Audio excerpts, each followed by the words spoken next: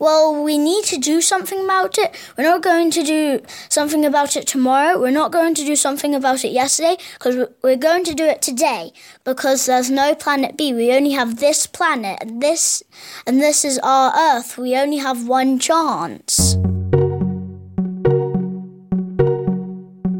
Welcome to the Plastisphere, the podcast on plastic, people, and the planet. My name is Anja Krieger. Plastic pollution might be the most visible environmental issue we face today. But there are other kinds of pollution, and they are far harder to see. Like the huge amount of greenhouse gases that we emit into the atmosphere. These gases cause huge changes in our climate, with impacts that could last for millennia and affect many generations to come. So in this episode, I'll explore the connections between plastic pollution and climate change. Are these two issues buddies or enemies?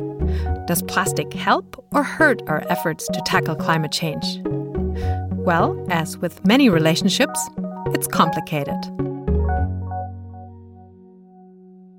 This summer, I heard that some ocean scientists were getting weary of talking about plastic pollution. A Swiss professor called it a media hype in an interview. And I read an op-ed that stated that plastic pollution is an issue, but by far not the worst. I wanted to learn more, so I contacted the author, Nikolaus Gelbke. He's a marine biologist and founder of a German publishing house devoted to the oceans, called Mare. Absolutely crucial issue for the ocean is climate change, and not plastic. But if you compare how many media are talking about plastic and not about the problems from climate change, then you get really upset because it's the wrong message. It's the right message on one hand because, of course, plastic is a huge problem, but it's not the problem. You must see that the ocean organisms are balanced over millions of years to a certain pH and to a certain temperature. If you change the temperature of a human being from 37 degrees to 38 degrees, he has fever. If you change the temperature in the ocean for 1 degree, everything changes.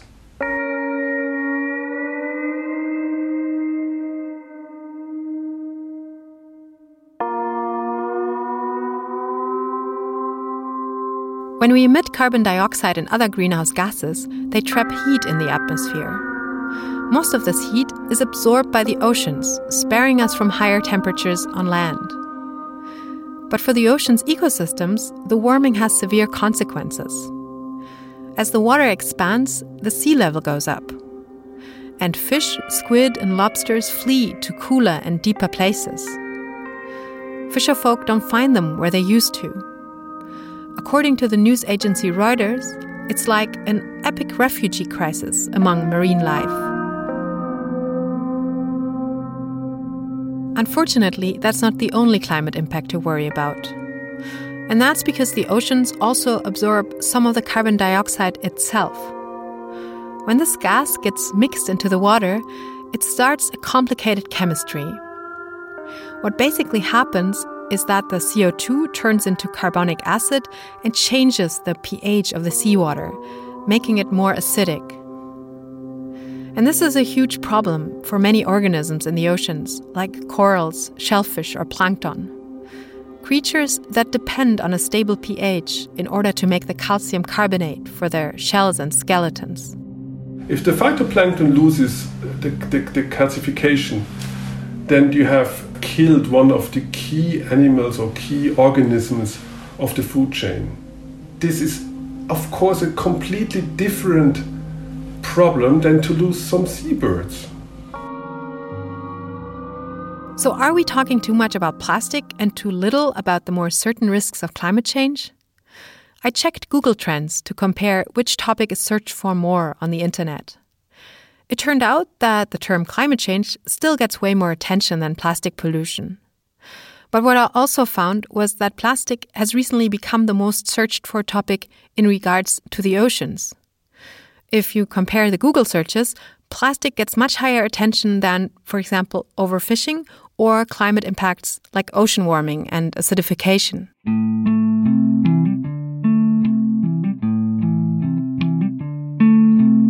The science on plastic pollution is still pretty new and has only taken off recently. The Litterbase, a website by the Alfred Wegener Institute, has tracked the studies on marine plastic and trash. For a long time, only a few studies were published each year. But the past decade has brought an exponential increase of research. Scientists have started to address the many open questions, like how plastics could impact the food chain. They are still at the beginning and searching for answers. Plastic could turn out more benign or more dangerous than we think now. But while we explore the unknowns of plastic, let's keep in mind that our oceans face a lot of other issues, and that one of the biggest ones is climate change.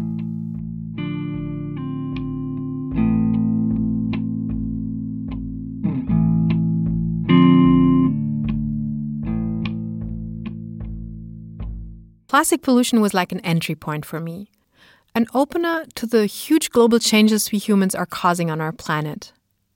I can still remember the moment I really started thinking about this. A couple of years ago, I visited the German island of Juist in the North Sea for a radio report on plastic. I did the usual thing reporters do there. I documented a beach cleanup, I talked to the islanders, and I consulted some experts. One of my interviewees was Bernd Oltmanns from the Wadden Sea National Park. I asked him about the importance of plastic pollution, and he said it mattered, but then he went on to tell me about another issue he was worried about. Was wir zurzeit nicht abschätzen können, ist beispielsweise die Belastungen, die auf das Wattenmeer zukommen über den Klimawandel. Oltmanns told me about the potential impacts of climate change on the Wadden Sea. If you haven't been there, it's these large stretches of sand that are exposed parts of the day and then taken up by the water again. So the creatures there live with the coming and going of the tides, and they are finely adjusted to that. Some of them might just not be able to deal with climate change, with the storm floods and changes in their sediment, Oltmanns told me. It was only a brief exchange, but it stuck in my head. My understanding of climate change was still quite blurry, so I decided to learn more. Through plastic, I started to understand climate change. And I'm not the only one.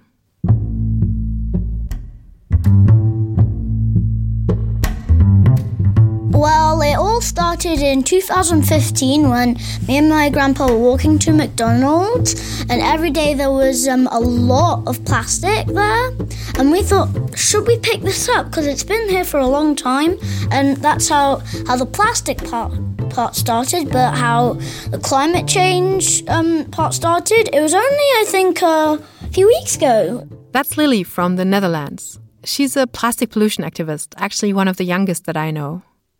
Lily started picking up plastic trash with her grandpa when she was 7. He's a geologist, and together they explored how plastic can travel to the sea, break into tiny pieces, and harm animals. Lily's mom joined them, and together the family collected trash and shared their finds on social media. They called the project Lily's Plastic Pickup. And after each pickup, we take a picture of it, and so we separate pieces of plastic. So we put the bottles of the bottles, the cans of the cans, and yes. Soon Lily's pictures online gained a larger and larger following. She became ambassador for the Plastic Pollution Coalition and got invited to speak at a conference in Norway. A conference that was held in honor of a whale that had stranded there the winter before. It was a beaked Cuvier whale, only the second one ever seen along the coast of Norway. They didn't know what to do, so they had to shoot it. Then when they cut it open, they found the plastic inside. So then the conference started. So we went to Norway, and then we went to an island, and the first thing you saw, it wasn't the grass of the island or the rocks. The first thing you saw was just all of the plastic and rubbish, and I picked up a piece of plastic and it has been there for so long it just crumbled in my hand.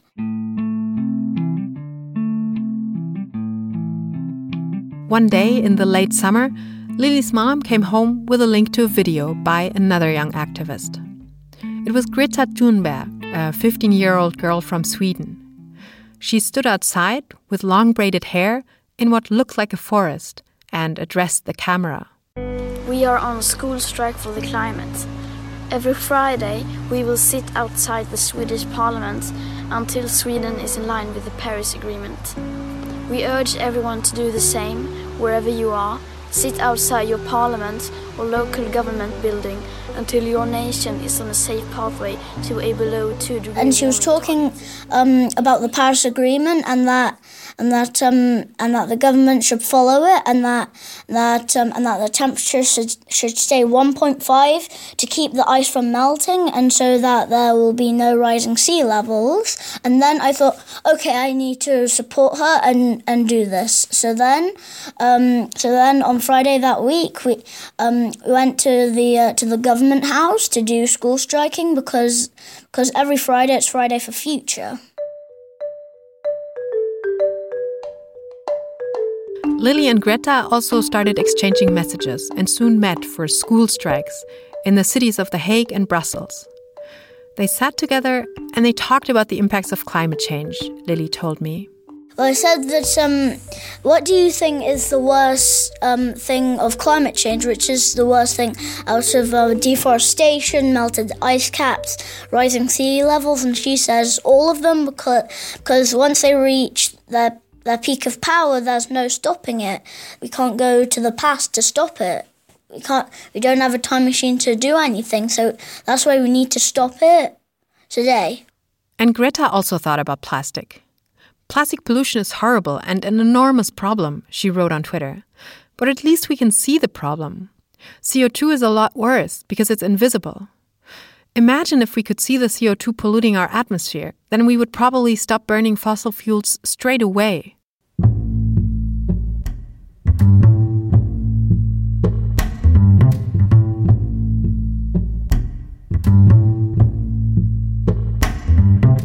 So as you can see, plastic pollution and climate change are issues that can compete or cooperate to get our attention. But they also interact in a very direct and physical way. I was reminded of this when I recently listened to the 8 Million podcast. It investigates the issue of plastic pollution and waste management in Asia. One episode talks about the many kinds of plastic types which make recycling such a huge challenge. And Doug Woodring from the Ocean Recovery Alliance says, So how did we get there? Partly we got there through the effort to reduce climate change. This is an unintended consequence because everyone wants to lightweight this, lightweight that, get transportation costs less. And by doing that, the only material you can go straight into is plastic. I thought this was really interesting. Does this mean that our immense use of plastic is partly due to our efforts to combat climate change? Plastic makes cars, airplanes, and consumer products lighter, and that saves fuel and carbon emissions. Plastic packaging can also keep food fresh for a longer time. I also learned that many of the huge rotor blades of wind turbines are made with plastic, as well as solar panels. So it seems to be a really important material for our renewable energy sector. A recent BBC podcast even asked whether the anti-plastic movement actually harms the environment more than helping it.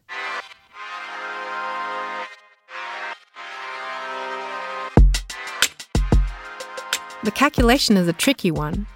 Yes, you can estimate how much more you'd emit if you replaced plastic with other materials. The Industry Association Plastics Europe actually published a study on this in 2010. It concluded that replacing plastics with traditional materials could cause around 60% more greenhouse gas emissions and lead to a greater amount of waste. But what if this hypothetical scenario is too simplified? Maybe plastic enabled consumption patterns that without it would have never emerged. Like the amount of food we ship from far away, or the amount of car rides and flights we take each year. Maybe we wouldn't be consuming so much if plastic hadn't made it possible. And then there's the question of how much greenhouse gas is actually produced by plastic itself. First of all, plastic production is an energy-intensive process. And then gas and oil is also the raw material to make most plastics on the market. According to one estimate I found, between 4 and 8% of global oil go into plastic production. And that doesn't include the plastic made from gas. And with the growing production, plastic could use more and more of fossil fuels over time. But let's take a closer look. The energy used to produce plastic obviously causes greenhouse gases. But what about the material itself? Isn't it a good thing that plastic is believed to last for a very long time? That would mean that the carbon in the fossil material is locked up into a very long-lasting object. And this way, it couldn't pollute the atmosphere, right? As long as we don't burn it. Well, that's what we thought. Until a new report came out, which showed that our plastic products also produce gases that can warm the atmosphere. This was recently discovered by scientists from the University of Hawaii in Honolulu. Sarah Ferron and Samuel Wilson were trying to find out how much methane is produced by seawater. Methane is a very strong greenhouse gas, much stronger than CO2, and it can be produced biologically in seawater. But when the two researchers examined their results, they found a much higher concentration than they had expected. They were puzzled. But then they turned to the plastic bottles they had stored their samples in. So this is the first time that they realized that methane was being produced by plastics. This is Sarah-Jeanne Rouillet, who told me the story when we spoke via Skype. She's a Canadian oceanographer and joined the lab in Hawaii 3 years ago. I read the reports and I was like, this is really interesting. I want to study it. And that's where I started my journey with the greenhouse gases emitted from plastic. So Rouillet and her colleagues filled a bunch of quartz vials with water and plastic and brought them up to the roof of their institute. After 2 weeks in the tropical sun, they measured the production of greenhouse gases. And they found that all the kinds of plastics they had tested produced methane and ethylene, two greenhouse gases. So from there on, we decided to focus only on low-density polyethylene, LDPE. And the reason for it is because it's producing the highest concentration of greenhouse gases, but it's also in the world the most produced, consumed, and discarded type of plastic in the world. This means that it's highly used in the single-use plastic industry, which a lot of it ends up in the ocean and on the beach and on the coastline of many regions in the world. You probably have a bunch of things at home made from this kind of plastic. LDPE is used for six-pack rings, plastic bags, packaging, and the coating of electrical cables. There's a lot of other applications. Sarah-Jeanne Rouillet and her co-authors believe that it's the weak structure of this polymer that causes it to degrade quickly and produce so much gas. They also found that the surface area of the plastic really matters. The smaller the pieces, the more greenhouse gases they produce relative to size. But there's another and even more interesting conclusion. The researchers found that plastic emits more greenhouse gases in the air than in water. As oceanographers, we started with plastic submerged in water. But then we did the same experiment with plastic in air. And we realized that, okay, plastic pollution in the ocean is something. But then if we think in terms of all types of plastic that is exposed at the moment to solar radiation on all the continents in the world, this gives me shivers.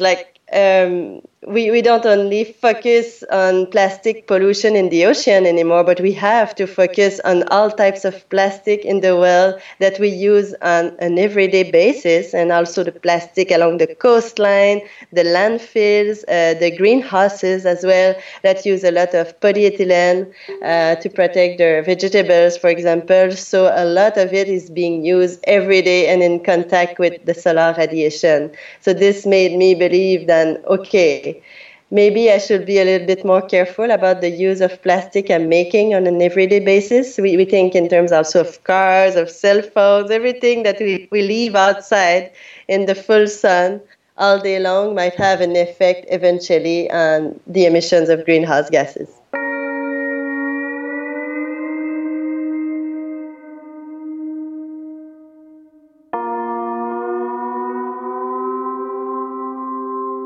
There are a lot of ways we humans put methane into the atmosphere. It gets produced by the stomachs of cows, the microbes on rice fields, through fracking, coal mining, or the burning of biomass. So how big is the contribution of plastic, and is it relevant at all? Sarah-Jeanne Rouillet and her colleagues expect the methane production of plastic to be actually small in comparison. But they say that the role of degrading plastic needs to be further investigated. I wondered what a climate scientist would say about the study and its relevance. So I contacted the Institute for Climate Impact Research in Potsdam here in Germany and met with one of their scientists, Gunnar Luderer. Yeah, first of all, it's a very interesting insight that experimentally the colleagues found hydrocarbons to be produced from the decomposition of plastic material. So that's quite important. I had sent Luderer a couple of figures from the paper on production, use and fate of all plastics ever made. Based on that, we tried to figure out a rough upper estimate of the potential amount of greenhouse gases that could leak from the plastic. If all the carbon from all the trash we've produced up until today gets oxidized into CO2, that would about triple the overall mass, Luderer explained to me. So the roughly 5 billion tons of plastic waste in the environment would translate to 15 billion tons of carbon dioxide. And that's not insignificant. That's about half the yearly energy-related CO2 emissions, if all that plastics that have accumulated over the past decades, if that was oxidized into carbon dioxide. But at the same time, it's not a dominant source either. So, but that gives us a rough idea of what we're talking about. Of course, our calculation was highly simplified and hypothetical. We assumed that the plastic that had accumulated over time in landfills or the environment would turn into carbon dioxide. But the researchers in Hawaii had actually found it to produce methane and ethylene. And we had only estimated the plastic waste, when the results from Hawaii suggested that plastic objects still in use could also emit greenhouse gases. When I asked Sarah-Jeanne Rouillet, she actually told me that it's not possible at this point to provide a good estimate on the amount of greenhouse gases from degrading plastic. Too much data is missing, she said.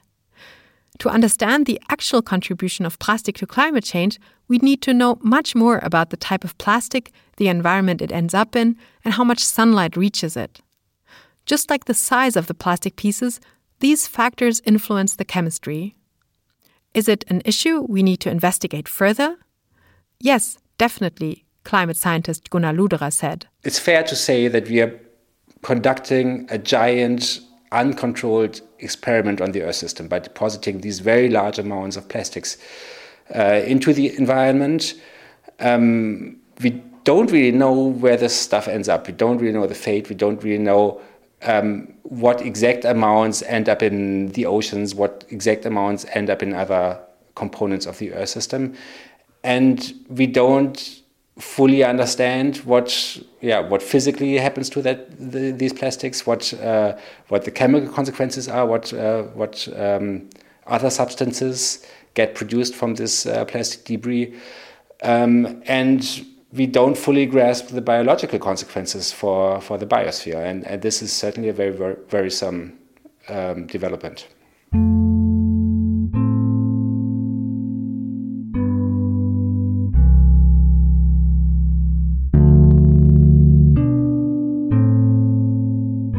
So back from my first journey into the relationship between plastic and climate, what are the takeaways? The first thing is that plastic pollution is just the most visible form of environmental pollution, but definitely not the only one. It remains to be explored what its impact will be. But no matter what the result, plastic can act as an entry point, an issue that helps us understand the kinds of changes we are currently causing on our planet. Like climate change, which we already know more about. And what we know is extremely worrying. Some of the greenhouse gases we emit today could still be in the atmosphere in thousands of years. And they raise the temperature of the water and on land, make extreme weather events more likely or intense, and cause ocean acidification and warming, with severe consequences for the ecosystems we depend on. Plastic contributes to this climate change because its production and waste release greenhouse gases. But it also enables us to produce lightweight products, to make cars and planes more fuel efficient, and to produce solar and wind energy. So, as I said in the beginning, it's complicated. But what does it all come down to? We produce hundreds of millions of tons of plastic and emit tens of billions of tons of CO2 each year.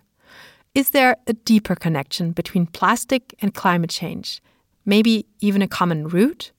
I definitely think that the plastics problem and the climate problem are two sides of the same coin. In the end, it's about our metabolism, the way we use energy, the way we put materials through our industrial processes.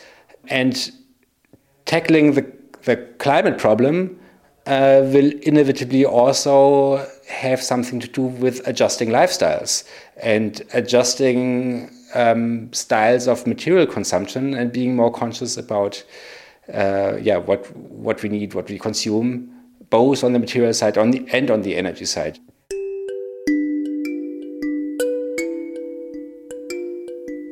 Nature is based on a circular economy. We humans, on the other hand, have created a society that does not work in a circular way.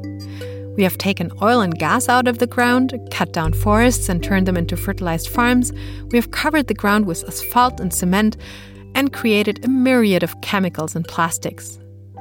In doing so, we have pulled huge amounts of resources out of the natural cycles.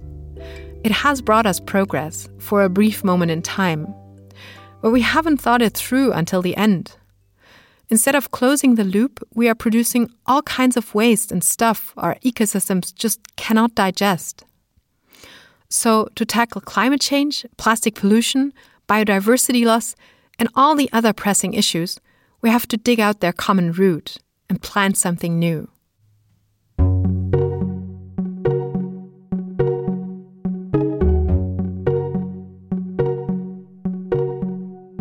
This was The Plastisphere with Nikolaus Gelbke, Lily Platt, Sarah Jean Rouillet and Gunnar Luderer. Many thanks to all of them. My special thanks go to Lily's mother, Eleanor Platt, and to Ines Blasius, Kathleen Marr, Sasha Chapman and Christian Schwegal for feedback on this episode. My name is Anja Krieger, and the music was composed by Blue Dot Sessions and Dorian Roy. I'd also like to thank Marcy Trent Law of Sustainable Asia for permission to use audio from the 8 Million podcast, Melanie Bergmann of the Alfred Wegener Institute for Data from the Litterbase, and to Laura Markley, Simon Hilsbrunner, Martin Wagner, Kennedy Bucci, and Alicia Mateos for inspiration and help via Twitter. I hope you enjoyed this episode. You can send me questions and comments via email or Twitter at PlastispherePod. If you like the podcast, please support my independent production on Patreon, or if you speak German, on Riff Reporter. If you want to dive deeper into the connection between plastic pollution and climate change, I can recommend to read The Plastic Backlash, a long and insightful article in The Guardian. And the Plastic Phobia episode of Costing the Earth, a podcast by the BBC, is also very much worth listening to. By the way, after the interview with Lily, I also started participating in Fridays for Future to support the youth movement for climate action. Just so you know. I hope you tune in for the next episode of The Plastisphere. Until then, rethink plastics. It's just one piece of a big, big puzzle.